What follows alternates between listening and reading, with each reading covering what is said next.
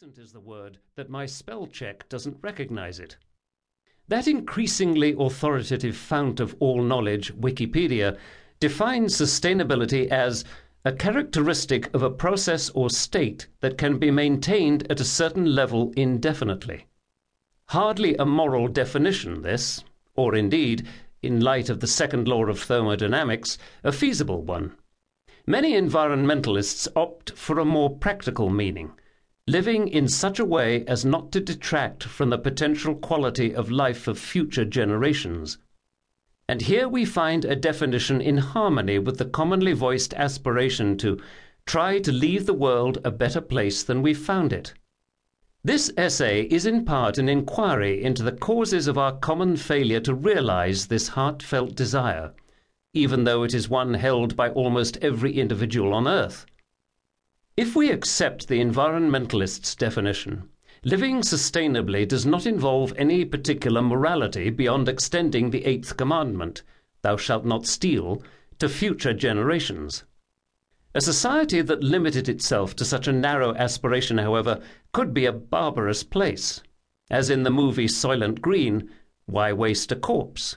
Why worry about the distribution of wealth? Any meaningful inquiry into sustainability must surely be broader than this, and thus be as much a philosophical and moral discussion as a scientific one.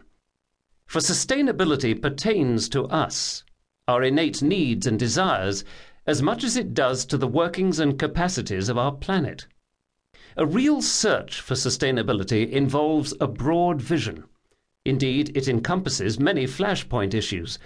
Is there space for meat-eating in a sustainable world, for example?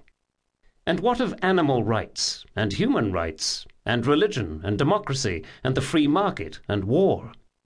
While a detailed look at how these issues can be squared with a fully sustainable future is beyond the scope of this essay, such questions will continually arise as we examine clear, practical solutions to our most urgent problems. Where does science fit into this inquiry? In human affairs, there is often a great difference between aspiration and achievement. Even a society possessed of a moral and philosophical framework ideally suited to attaining a sustainable future may fail to do so if it lacks knowledge of how the world works and of how its practices and technology are affecting Earth's life support systems. Accurate scientific knowledge of Earth and its processes is vital to the pursuit of sustainability. And so I propose commencing this investigation with two questions, which, even if they cannot be definitively answered, can nevertheless guide us in our search. What is our purpose as a species, and how does Earth work? The wellsprings from which we derive meaning in our lives are intensely personal.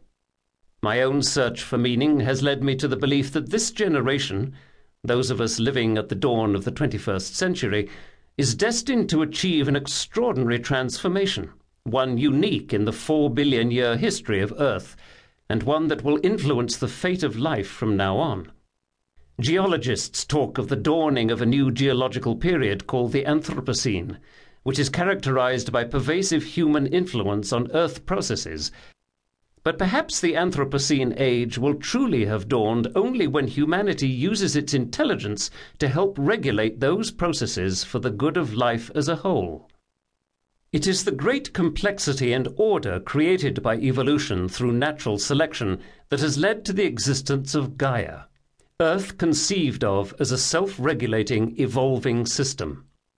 James Lovelock, the originator of the Gaia hypothesis, illustrated the concept by showing how Earth as a whole maintains the temperature of the planet's surface within bounds that are conducive to life, and recycles nutrients and regulates the chemistry of the atmosphere and oceans to the same end. In short, living things absorb carbon and heavy metals from the atmosphere and oceans, while at the same time producing oxygen. Life is such a powerful force on Earth that this activity keeps the atmosphere and oceans out of chemical balance with Earth's rocks in such a way that keeps Earth habitable. The Gaia hypothesis is a way of describing how our living planet as a whole works.